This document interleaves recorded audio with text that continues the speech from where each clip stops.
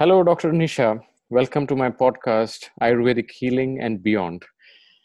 And to all the listeners listening, and today's guest that I'm going to interview, it's quite interesting how I found her. I was going through a tag in Instagram called functional medicine.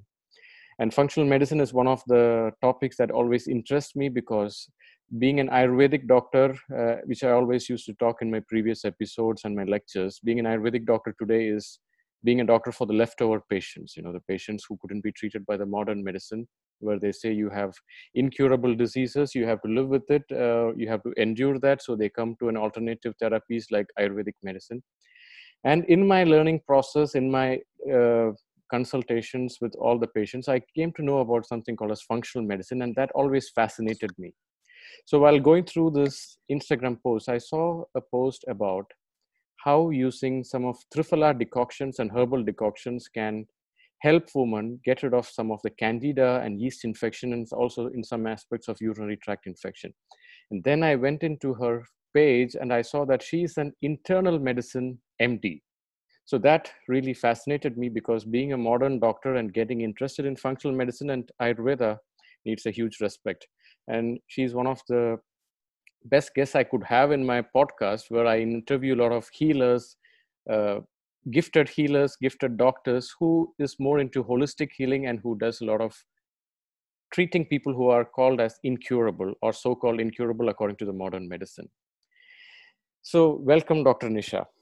Thank you so much for taking the Thank time to be a part of my podcast. Hi, everyone. Thank you. And recently I saw a post in your Instagram about how to prepare for your quarantine with veggies and things that you bought from the farm, from the supermarket. Yeah. So how is the quarantine life going? And I think you're doing more of tele medicine. Yeah. So it's actually been a lot busier than I expected. It seems like everybody else is on home vacation, and or for the most part, and for doctors, it's a lot busier, and it makes sense that it is, and I'm happy to serve in that way. Mm-hmm. So it's really nice to be able to dip in and provide the traditional uh, acute Western care that is necessary during a national crisis or a world crisis, I can but imagine. then also have the ability to move into holistic integrative visits when the timing is appropriate. So being a doctor, internal medicine MD, and that too in United States, I'm sure you have enough patients to deal with this background itself. And what prompted you to come into a science called Ayurveda? What was your aha moment? Yes, this is what I want to integrate into my practice. Right. Yeah. It wasn't a matter of volume and having a job. It was more about being passionate about what I do. Mm-hmm. So I think going all throughout medical school, when we had to choose a residency, everybody was like, just do what you want to do. Just follow your passion. Do you want to be a cardiologist? Do you want to be a gastroenterologist? And nothing was catching my attention or really pulling my heart. So I just thought for a while that there must be a vacancy there, and I, maybe didn't have a passion. And it wasn't until I went to Ayurvedic school after working for 5 years in internal medicine that I finally had the taste of what passion is like, to feel that that oh, this is the thing that I want to learn about, study, and teach. And so for me, it was partly about finding passion in my work Mm-hmm. that led me to this career right now, where I integrate all of the modalities that I find to be helpful in healing, but also a matter of wanting to serve in a bigger way. So my experience of traditional medicine is that it's When you say really traditional medicine, amazing. you mean the modern medicine? Yes, it's Yes. so funny. There's so many different words for it. So some people call it Conventional allopathic medicine, versus some people, homeopathic. yeah, exactly. Western versus Eastern, and then I think the one that I'm most familiar with is traditional versus integrative holistic. So, so yes, maybe call it Western medicine then. So yeah, my experience of Western medicine, and it was amazing for treating acute conditions. You know, so if you're Infectious having a heart diseases, attack, you yes. want, huh? Infectious diseases, What? emergency care. Right. If you're having an abscess, or meningitis, or an MI, an acute heart attack, you want to be in a hospital and receive either medical or surgical care that's appropriate. And for that, Western medicine is amazing, and it Fantastic. does It's a great job. life-giving. Right. And we've made so many advances. And I think being in internal medicine, where I wasn't in those acute situations, I did work in the ER and in You mean the ER means hospital setting. emergency places. Right.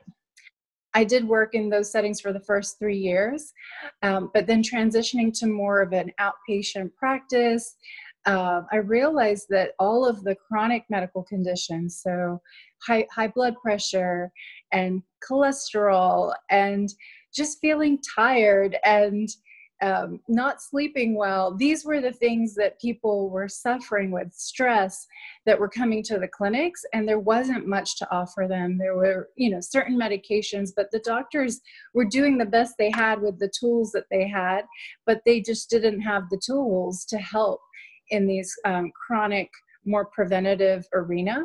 Mm-hmm. In the chronic, more preventative arena. And so that was what began to interest me, because I think I've always been interested in how do I heal my own body and prevent disease in my body and those of people that I care about around me, and then being able to translate that into my patient practice and do that for others too was what drew me along this path.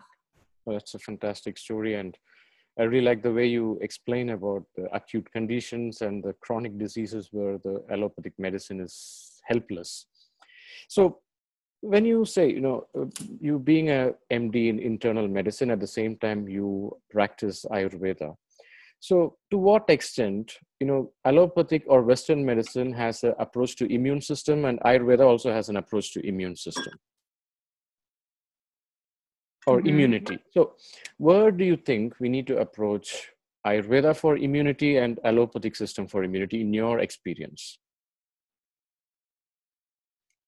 Right. So because today we talk about vaccination, flu shots, and many anti-vaccine therapy. I mean, vaccines, antiviral therapy. So how much can we trust our immune system?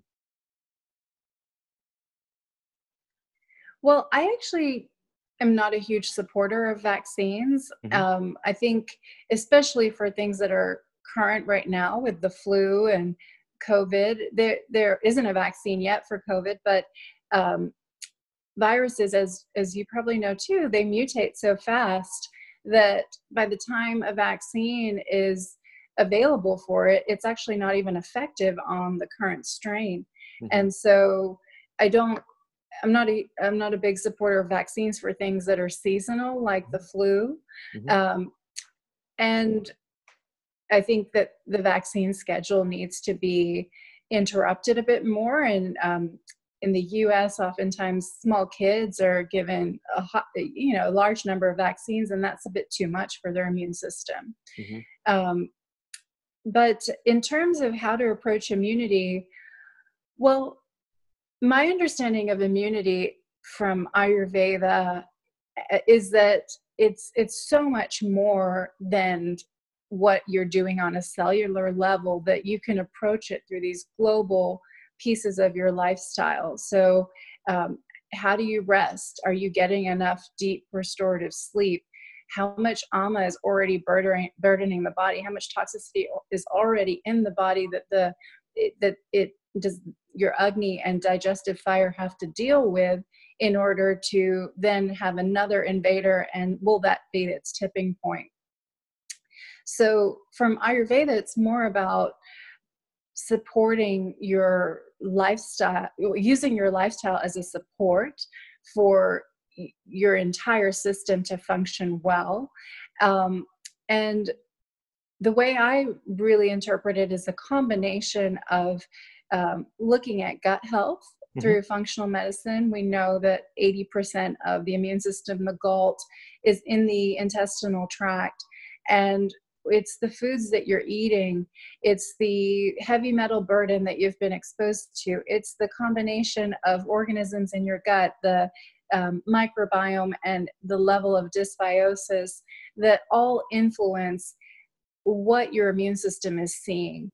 And so if you have these insults in the gut, then it leads to leaky gut, which basically is a compromised membrane or barrier between your external environment and your immunity, your immune system. And then your immune system can get over aggravated, or there can be release of what we call LPS, which is bacterial protein into your bloodstream, which then flares your immune system. So if you're already hyper responsive through this gut connection, then any pathogen that you're exposed to, you're going to mount a bigger response.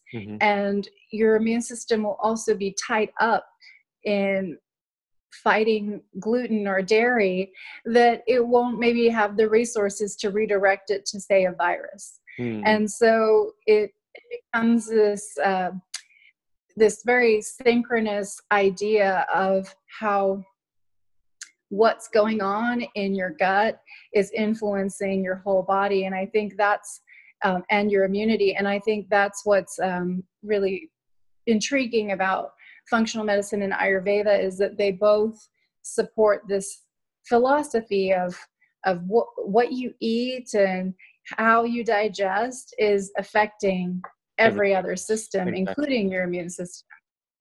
So in one of your articles and also your posts, you're talking about how gut health can affect a woman's menstrual cycle and also to a great extent the vaginal health. So that is one thing that I want to emphasize on this podcast to all the listeners. So I get, as an Ayurvedic doctor, I get many patients coming and say that, I had this urinary tract infection or candida, and I was taking antibiotics for a long time, but it still keeps coming back. So I don't know what to do. So in such conditions, being a functional medicine expert and also with someone who is integrating Ayurveda and who also has the right to prescribe antibiotics, how do you take this? And when do you recommend them? Only now you need to take antibiotics, but that's a last resource. In what conditions would you recommend them that? And how would you give them the tips and the changes in their lifestyle with the diet and the habits in your experience? Right. So, yeah. So I believe, and it's kind of a known fact, that that what's happening on the gut mucosal layer is happening on every mucosal layer. And I don't know, I don't know exactly how, and we don't know how this crosstalk occurs, but the mucous membranes are connecting and they're communicating. So what's happening on the internal lining of the small intestine is also governing what's happening on the vaginal mucosa, on the vaginal lining, in the nasal passages. And so people who have chronic sinus infections or chronic vaginal health infections or urethral, so urinary tract infections, they usually always have something else going on another mucosal layer, which the gut being the biggest lining is directing most of it. So women with chronic candidal infections, through the vaginal candidiasis or yeast infections, are having oftentimes yeast that's showing up in their intestinal lining too. And this isn't measured in traditional Western medicine. There are functional medicine tests where patients can send in an analysis over 3 days of collection, and in that sample they're able to see this overgrowth of yeast. And it's pretty profound. You can look at what is the probiotic makeup. Are there other dysbiotic organisms, other bacteria that are overgrown.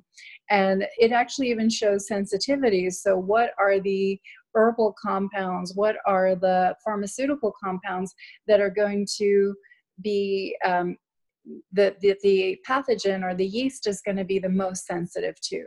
Mm-hmm. And so that is a good way to direct treatment. Mm-hmm. Personally, I'm able to tell a lot through just talking to the patient and getting a good history of their prior antibiotic use, birth control pill use. All of these things are affecting the microbiome. Were they breastfed or not? These things affect, or were they a vaginal delivery versus a C-section? All of these things influence the gut flora. And if someone's had several of those insults over the years, which most people have, then they have a propensity to overgrowth of certain pathogens. And if a woman's had recurrent yeast infections or recurrent UTIs, it is a key that there is something disrupted in the gut microbiome. And so my approach is to usually take that patient through a gut cleanse where I use some herbal compounds and probiotics to You mean like a rebalance the purge? gut flora. Would you recommend a purge? Well, what I've found is it's really nice to do a two-step process. So I'll take them through a process where we bring the levels down. And so my understanding of these organisms is that they are ama in and of itself. The probiotics I like to think about as Agni, and because they help metabolize various nutrients, but also create their own compounds that are really helpful for the nervous system and the immune system and support the gut lining. So the probiotics are like your Agni army, and the dysbiotic organisms are like your ama, and they actually thrive in conditions with more ama as well. So I also think of ama as the biofilms where these bugs like to hide out. And so I start to work with a patient to do some basic Ayurvedic practices to reduce ama. So how are they eating? What are they eating? When are What they would you eating? say to All the stop? basic. What would you say to What? eliminate? What would be the first things you would recommend them to eliminate? Well, in terms of specifically for candidal infections. Yes, candidal infection. So I see that as kapha. And so the kapha pacifying diet is really helpful. So when I think about kapha, I think primarily of dairy, sugar, and wheat. So these are the most kaphagenic compounds, but then we can get more specific too with going through all of the different dietary pieces. But yeah, if they follow But a these are the kapha three main things you recommend first. right. Yep. Yeah. So if they follow a kapha reducing diet, dairy, sugar, most grains. There are definitely some grains, but a lot of grains. And I think most people are following a very kapha promoting diet. Just your standard American diet is very much so that way. So, eliminating those, incorporating a lot more vegetables, typically moving towards 6 to 9 cups of vegetables a day. And that's not raw, that's cooked. So if it's, 3 cups of kale raw, then that's 1 cup cooked in this formula.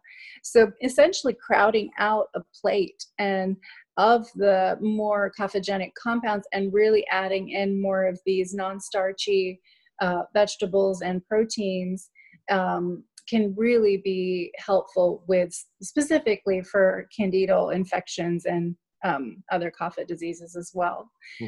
So yeah, when I'm looking at the gut, I follow this 2-phase approach where I begin to start to reduce ama in the patient's body, and then incorporate a gut cleanse where I'm adding in some herbal compounds that are leveling for the gut flora. So they bring numbers of yeast down, they bring other pathogens down, adding in a probiotic to repopulate. and then supporting the good bacteria by feeding them what they thrive on. Mm-hmm. So the dysbiotic organisms thrive on junk food. They thrive on processed food. So they like to eat the simple sugars, and that's what makes them grow. And so if you give them fiber and you give them celery and things that they don't like, then they don't grow. And so Stop feeding the in essence, monster. it's like a Like we say, stop feeding what? the monster. Stop feeding the monster. Right. Exactly. Yeah. So it's like a weed, seed, and feed approach, where you're removing and you're seeding with the probiotics, and then you're feeding what you want to thrive.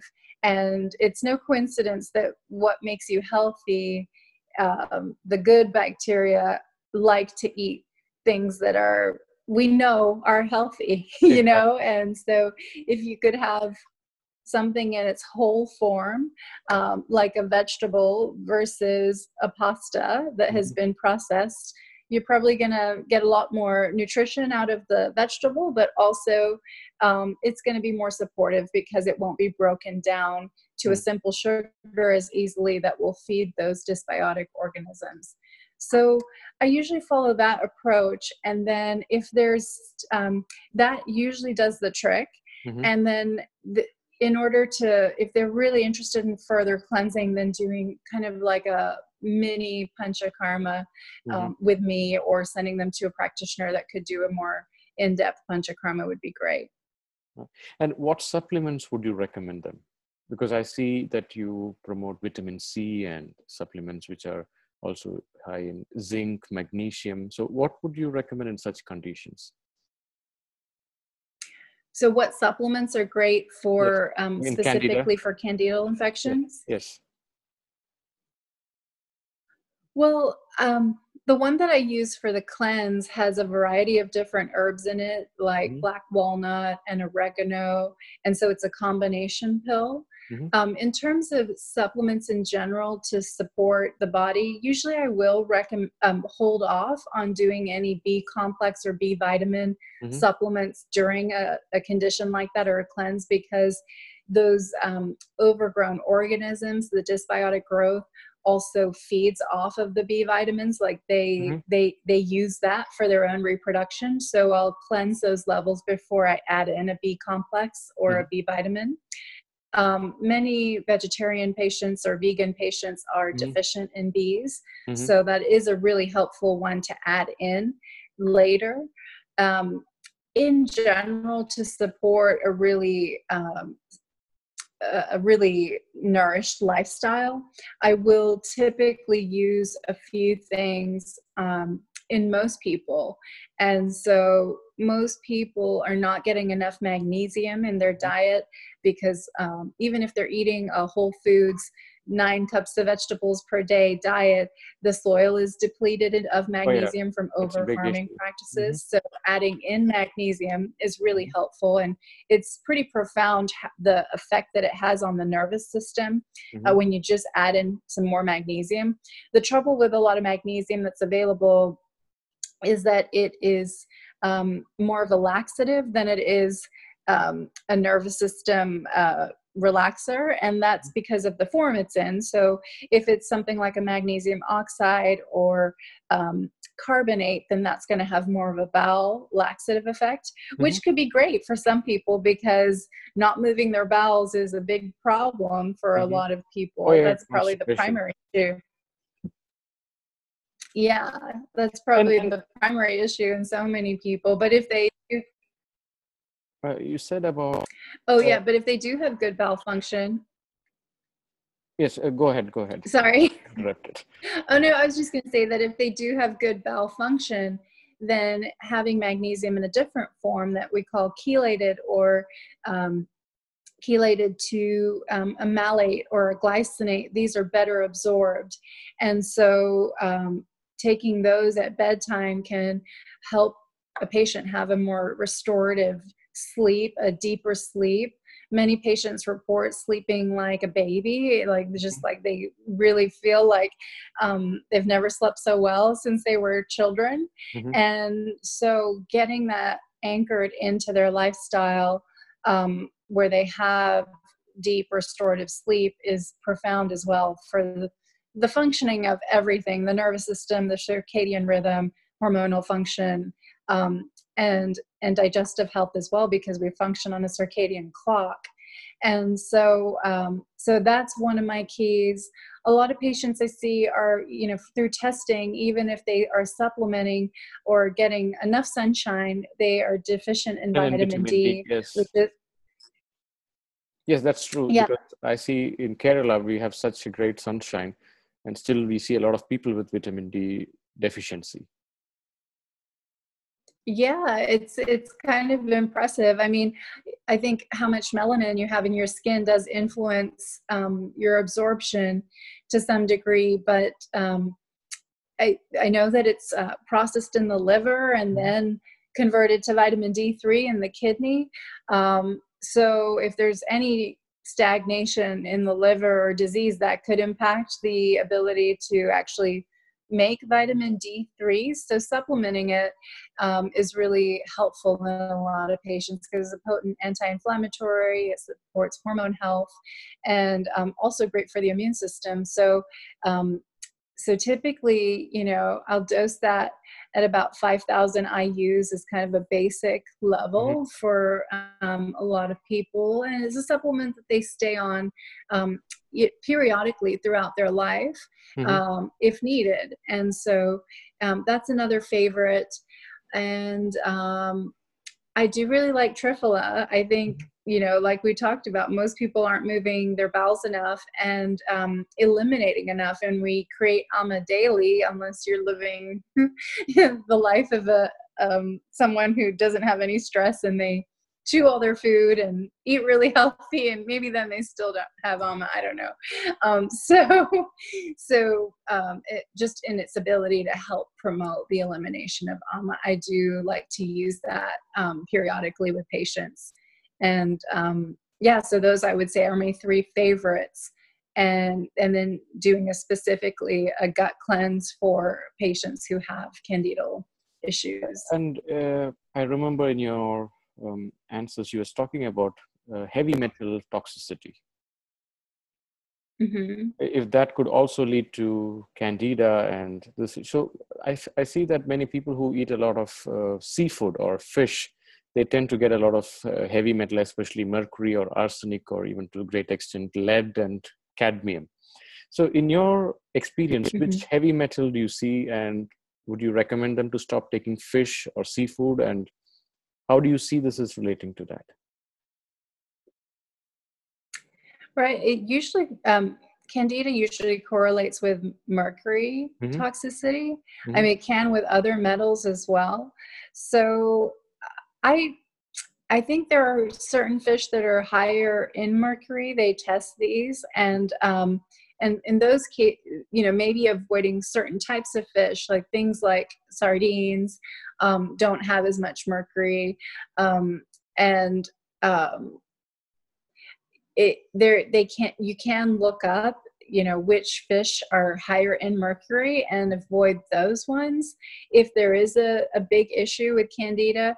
But by that point, there needs to be more in the way of elimination of the body burden to begin with, rather than just stopping the ingestion. Mm-hmm. And so there's a lot of different schools of thought around how to eliminate heavy metals. If one of my favorite ways to do it naturally through food is a heavy metal detox Mm-hmm. smoothie. And there's different recipes and formulas around, but we know that cilantro and spirulina are great and even Celery juice. what? Celery juice. Celery juice. I haven't I haven't seen celery juice do that as much. Have you seen information on celery juice doing that? No, I've heard people talk about that when they tried it, it showed them good results. But however, in my practice, I do panchakarma. We do a lot of bloodletting and purging that helps to get rid of the heavy metals immediately. Okay. And so the purging through the intestines, so like more We of the give them rage. castor oil, or we give them some herbs that does a purgation in the gut. It's like Triphala is a Yeah, mild laxative, but we give a strong purgative, yeah, like a yeah. I mean, I think Croton Ayurveda has, tiglion is one of yeah, the I herbs think, that we use. okay. I think Ayurveda definitely has some amazing solutions for heavy metals that we can't even fathom Hmm. in the science that we have available right now. Um, so if I were to do it through food, this detox shake that I like has cilantro and spirulina, wild blueberries, barley wheatgrass, and they all sort of work in succession to sweep out the heavy metals. So doing it through food sometimes, like just being really good about adding cilantro, cooked cilantro to every dish, and even using essential oils can be helpful, like putting them in a capsule. Hmm. So cilantro or coriander, and that's if you're doing that outside of the panchakarma and really just trying to minimize levels. But my understanding of doing it through panchakarma is that you're able to get a lot more out and a huge variety of things out, because through the internal oleation with the ghee and external oleation, you're really moving everything that's Your lodged gut, in the deeper tissues into the gut to be released. exactly. I mean, we have And seen so people the with. leeches, No, go ahead. Go oh ahead. no, so the leeches preferentially are sucking contaminated blood, and so they're taking the heavy metals that are circulating in the bloodstream. Is that how it works? Yes, exactly. We also use the common bloodletting, just getting rid of 200 ml of blood. If they don't have any low blood pressure or anemia, in that condition, we do a 200 ml to 300 ml bloodletting. That also helps to get rid of the heavy metal poisoning. Mm. And that's after doing some internal oleation with ghee, like Internal in, oleation and a purge, when we do a strong purge after we do the oleation therapy. okay.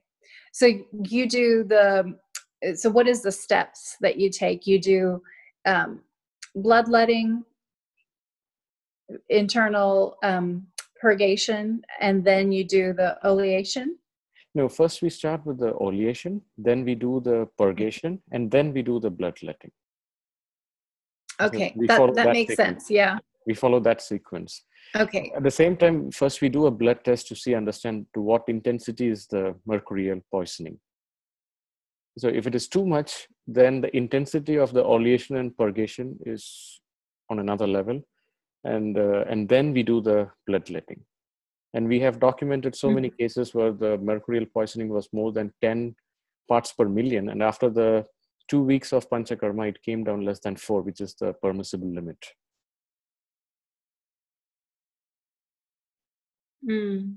And you're measuring that in the blood. Yeah, we do the heavy metal blood test. I mean, And- we can get it tested. Okay. So some of the thought around the blood test is that it's only measuring acute exposure. Hmm. So it's what's in circulation. However, heavy metals are stored in the bones, and that's why they Many show parts, up in hair exactly, testing. And exactly. so, It's a superficial test, and even so though you get it in the blood. it's still great to have some value assigned to it and then to be able to see it come down. And I think that's where, when I think about the oleation, I really think about it taking what's lodged in the deeper tissues in the asti dhatu, and then like Mhm. and the connective tissue around it, and bringing that into circulation. And so um, I think in essence you get a much deeper heavy metal purge through the Ayurvedic process of Exactly. oleation, Mhm. and as you illustrated, than if you were to just uh, you know take what's in the blood, and then, you know what I mean? Exactly. We are not just treating the superficial periphery, but we are going to the roots and getting it out. Yeah, and I've definitely worked with some patients that went through a deeper panchakarma and were able to get things like gadolinium, which is the heavy metal from MRI scanning, Mm-hmm. what they use for contrast, had issues with that lodging into different parts of the body, creating hip pain and things like that. And then they get the Panchakarma, it removes that, and then they're able to, just have a much better quality of life and not have the same ailments. So yeah, I'm a big fan of Panchakarma. Okay. I do it twice a year, so I understand what difference it makes. Oh wow, you do it on you do it for yourself twice a Yes, year? yes. And And we are running out of time right now, so I'll have the last few questions. oh, okay. What's your take on pill? I see that many women Pills? take pill, yeah, like contraceptive pills. Oh, the birth control Yes, pill? birth control pill, yes. Okay. In few Yeah, sentences, would so you recommend women who are taking that? What would be your advice for them? I would say no. I usually don't recommend the birth control pill. It's there's many other ways to achieve contraception, which is its primary indication, Mm-hmm. that don't trick the body into thinking that it's pregnant for however many years. Mm-hmm. And the birth control pill disrupts your microbiome. As I mentioned, it's one of the causes, if you had been on it for over 3 years, it does change your flora to the point where you can't even trust your gut. Mm-hmm. And there's information that we choose hormonally our partners, and Mm-hmm. when you're on a birth control pill, because that pathway is disrupted, you actually may find someone attractive that you didn't find attractive hormonally. Mm-hmm. And when you get off the pill, then you're not attracted to them anymore, because now your gut flora has Confused. changed, and it doesn't match your partner's. What? Oh my God. Okay. This is something new, Yes. interesting take. Yes, I think there's actually it's coming from a book, which is a compilation of a lot of research, and I think the book is called The Pill. Yeah, yeah. The pill, So yeah. check that out. But just in general, there's the rhythm method. There's so many different ways to time your ovulatory cycle if you have regular cycles. And if you don't have regular menstrual cycles, then it's an opportunity to dig deeper and find out why you don't, because there is usually a deep root cause behind it that you're not addressing when you just take a birth control pill. And so in traditional Western medicine, that is a practice to use a birth control pill to simulate a regular menstrual cycle when there isn't regularity. And that, if it's done without looking for the deeper root cause, then you're missing out on what the other issues are. And I think Ayurveda has a lot of great answers in order to reset the menstrual cycle through diet and lifestyle. And there's also the perspective of looking at your reproductive tissue as the last tissue to be nourished, that there can be blocks in the nervous system, which comes right before reproductive tissue and nourishment, or rasa dhatu in the lymph work. So all of these things could have blocks or issues. And if you're not addressing it, then you've got this deep set problem that's showing up, and you haven't looked at the other 6 layers of tissue preceding it that could have an issue in them. Mm-hmm.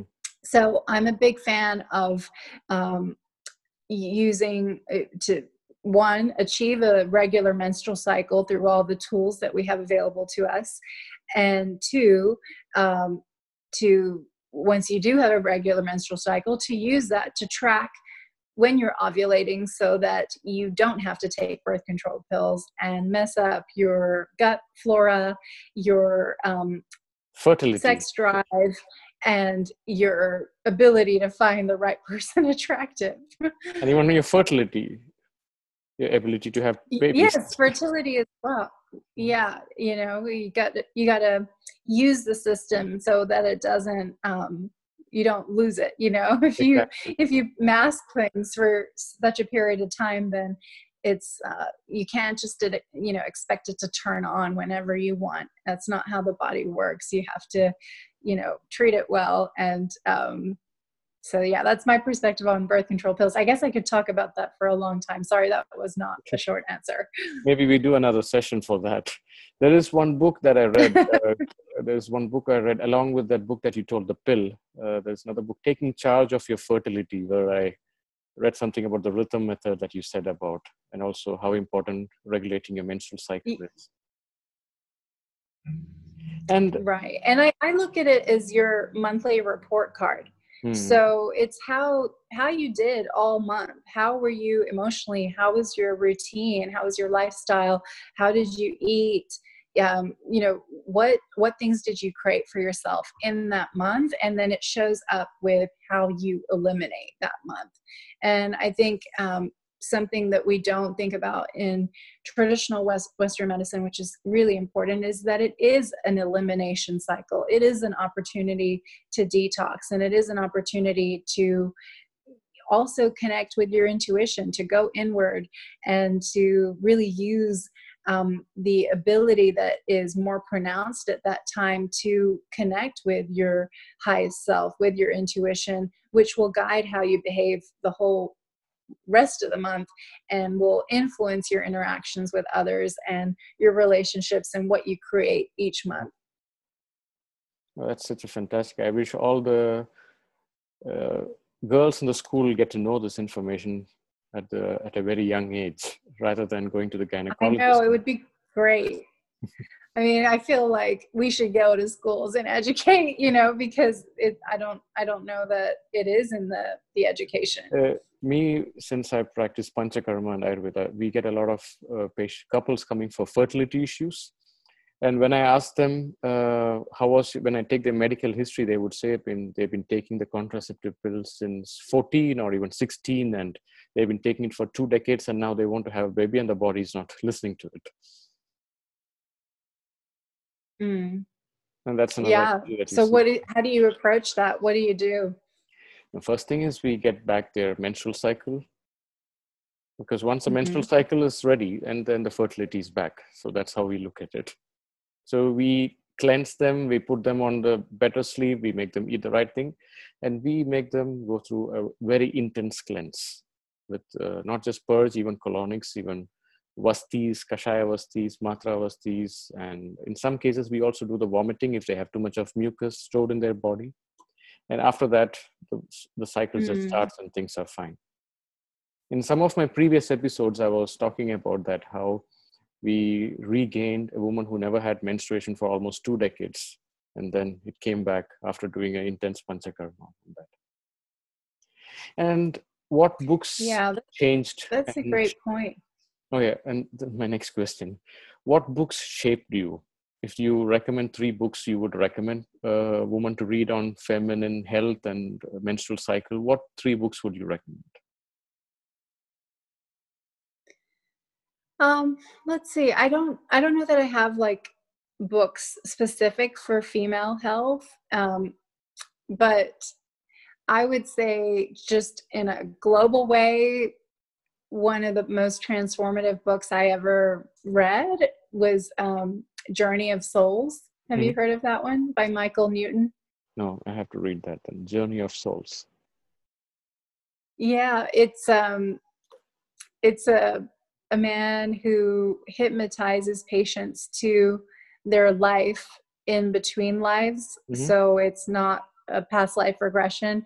And I think if one of our biggest problems in health is that we think too small. We think about a disease, we think about its characteristics, we think about how to treat it, but there's usually these other more global layers that we're not addressing, which are the mental, emotional, spiritual aspect of living, and the purpose of life, and the purpose of ups and downs and what they mean, and certain connections. And so reading this book several years ago helped me have a framework to approach that part of life. And I feel like it could be incredibly healing for someone if they can tap into the spiritual aspect of their life Mm-hmm. and everything that's happened to this point,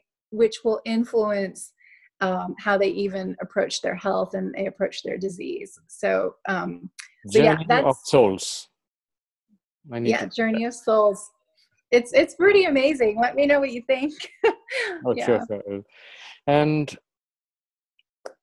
what tips would you give as a habit that could, if there is a habit that you follow that helped you, that you would recommend your 20-year-old self? Oh, well, I was doing this at 20, so Okay. but yeah, I've been sort of following an Ayurvedic routine lifestyle since I was about 15. But let's see. I would think that one of the biggest, easiest things that people can do for their health is to eliminate all cold beverages from their diet, Especially in America, and yeah. to just have what? Especially in United States, whenever I go to a restaurant, they would give me a glass with full of ice cubes with water. Anything is filled with Right. ice Yeah. cubes. Yeah, we used to joke among my Ayurvedic friends when we were together that that's like, just like, are you kidding? You really gonna just give me a big glass of ama fuel here and just put out the Agni? And so it's I mean, I think in certain really hot climates, people do have cold Beverages. drinks, but if they are going to do that, to then just have it completely away from food. But I think that's one of the biggest things, to start the morning with some hydration. Mm-hmm. That's actually a hydrating liquid versus a dehydrating liquid, like a coffee or a tea is diuretic. And the thing that you need most in the morning is hydration, so that you can detox anything that's come to the gut to be eliminated. So I think the real basics can go so far with so many people, which is adequate warm liquid hydration in the morning and throughout the day, Just and hot making water. sure that there's date. Huh? Just hot water is also a basic thing. A warm water. Yeah, I mean, I call it, like, I say hot, but I mean sipping Yeah. temperature, where you actually, to be specific, it's like right around 135 degrees. I used to have a kettle that would allow me to adjust it by temperature. So I would be like, oh, that's the perfect heater. That's the perfect warm water temperature for the morning.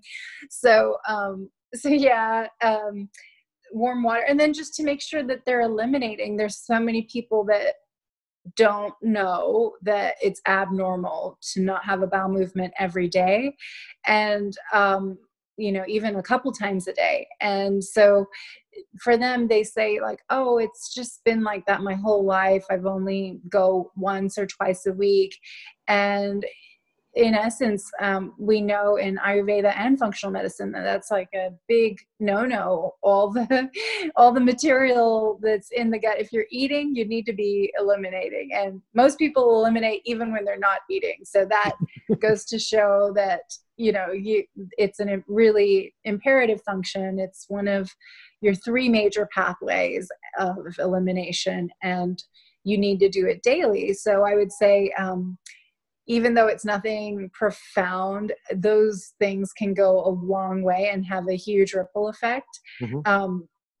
I think, just to get a little bit more nuclear, I think having patients follow some degree of food combining is really helpful. And what's your take on food combining? Do you get really specific about not mixing any proteins together? So how do you approach that? In my experience, I tell them not to mix lactose with a lot of fruits, like, for example, milk and fruits. This is something I tell them not to mix. And of course, cheese and meat. Right. I tell them not to mix these two things. The explanation I tell them, if you are having cheese and meat together, it's like putting your white shirt and your freshly dyed black shirt together in the washing machine. So the way we are Oh, going to digest okay. that, it's going to take a longer time to digest that. So this is what I tell them, to separate these two things. What about cheese and beans? Well, proteins and milk products, they both are not good friends together at the same time. Yeah. It's I better mean, to. it just comes to mind, like when you go out to eat in most restaurants Mhm. in America, especially in Texas, there's Tex-Mex, there's beans, cheese, and meat and eggs or something all on one plate, you know? And so I think it's really helpful um, for anyone listening to be like, okay, this is the practical aspect. Like I shouldn't order all of that together. Like even though it's on the menu that way, and you know we may have grown accustomed to that tasting really good, you know. So or even at buffets, right? You go to a buffet and you think, oh wow, there's all this amazing food. I want to eat everything. Exactly. But usually, inevitably, there's watermelon, there's juice, you know, all of that is with all the buffet food. So yeah, I think for me, I'll be really, you know, specific about keeping fruit separate than the meal, and keeping that away by at least an hour before and 2 hours after. That's what I usually share with clients. And I usually think that fruit and nuts work together. What's your take on that? I mean, if it is heavy, I recommend to separate. The nuts, if they are heavy Mm-hmm. kind of nuts, I recommend them to separate and have it in empty stomach. But usually fruits, Mm-hmm. I always recommend them in empty stomach or the beginning of the meals. That always makes it, it's like a cheating, you know, the moment you have fruits in empty stomach, you immediately get a lot of sugar, so you don't have the urge to overeat. Mm. Yeah. So you won't mix fruit with heavy nuts like Uh, walnuts or it could, something. especially if they have leaky gut, or if they have a tendency of bloating, if they have a tendency of, they feel like a football is inside the stomach. If they have that history, definitely no in such situations. And it's What do not you what think you eat. about? It's not what you eat, it's what you digest. So depending on how, if your digestion is fantastic, you can still eat cheese and meat together. But if you continue it for a long period, your digestion is Right. going to get hampered and it changes. Right. I mean, these days, so many people are dairy free, at Mhm. least in my experience in the functional world, that it's not posing as big of an issue, but I think they still do mix Oh, their yeah. steak with their blueberries, you know what I mean? Mhm. Or something like that. So, yeah, I think that something like almond milk, what do Mhm. you think about almond milk and fruit? It's, Like, I feel it's, like that's, it's way easier to digest than cow's milk. So definitely it's a better option compared to cow's milk. And mm-hmm, also to let in India, we take fresh cow's milk. But when first time I went to mm-hmm, United States, and I saw that you can store your milk for almost more than a week or even up to 1 month. So the yeah, shelf life of a milk in a tropical climate is 3 to 6 hours. And if you are storing it for more than wow, 1 month, and imagine the kind of preservatives, and these preservatives can get into your membrane because these could be fat soluble and you're getting it toxic.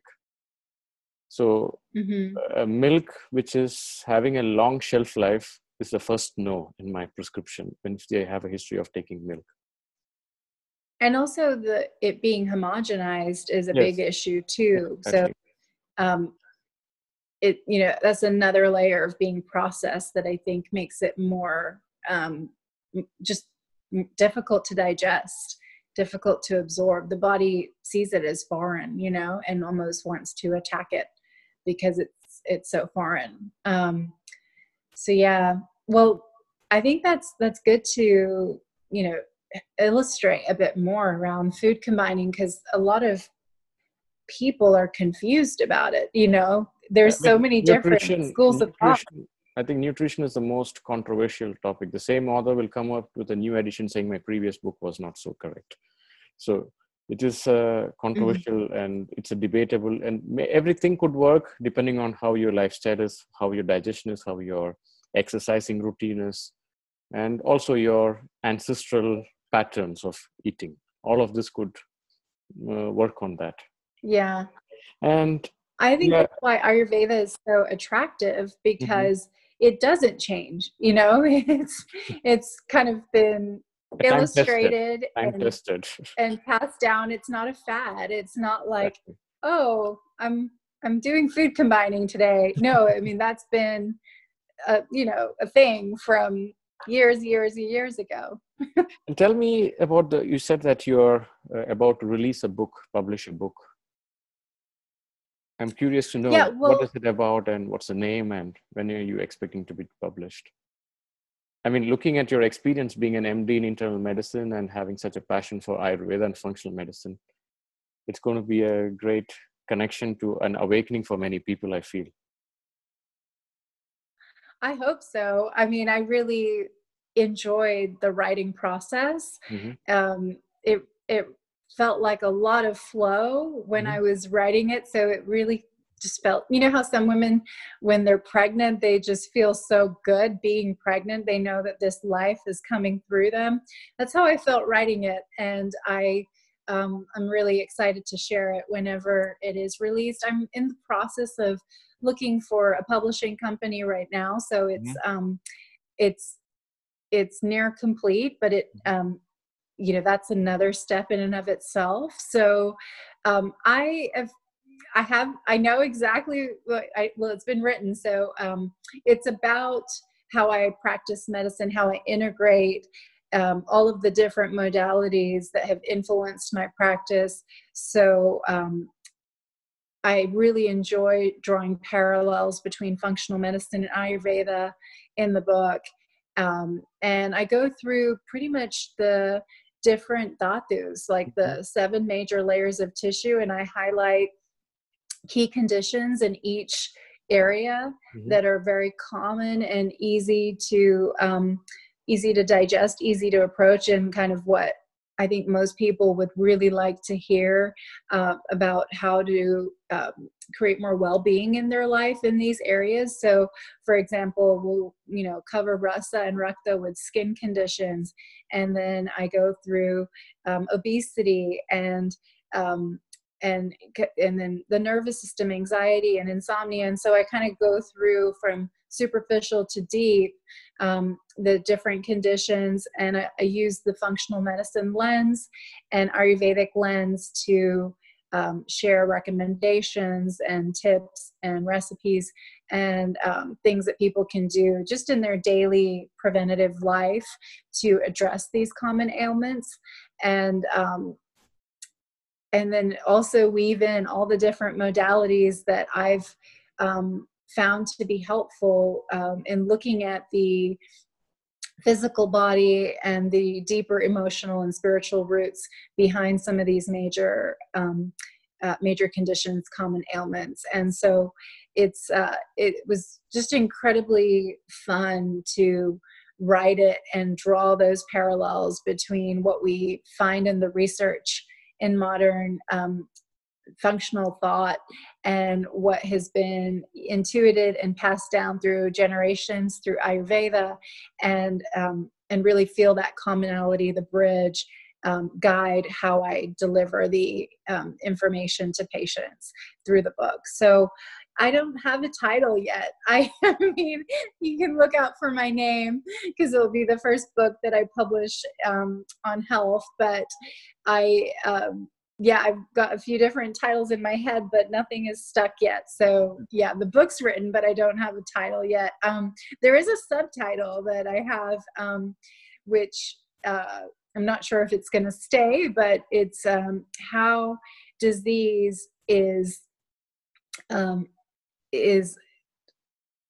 related to not following your dharma. So I think I said it better somewhere else when I wrote it down, but in essence, I draw this theme evolved throughout the book, where all of these different conditions related back to this common theme of not following your passion, not following your life purpose. And so that was a fun thing that emerged throughout the book. Well, that sounds like I haven't suggestion for your title, The Art of Holistic Healing. Sounds more like that. Something like that. I want to keep it short. I think like just a couple words would be fun. So yeah, if anyone has any suggestions, I'm sure once I find a publisher too, that they'll want to have Where can we find some more details about the work that you do? Is it you have a website and you reach? Yeah, so I put a lot of content out on Instagram these days. So that's just my name, Nisha Khanna, MD. And Functional then Ayurveda, that's what interested me.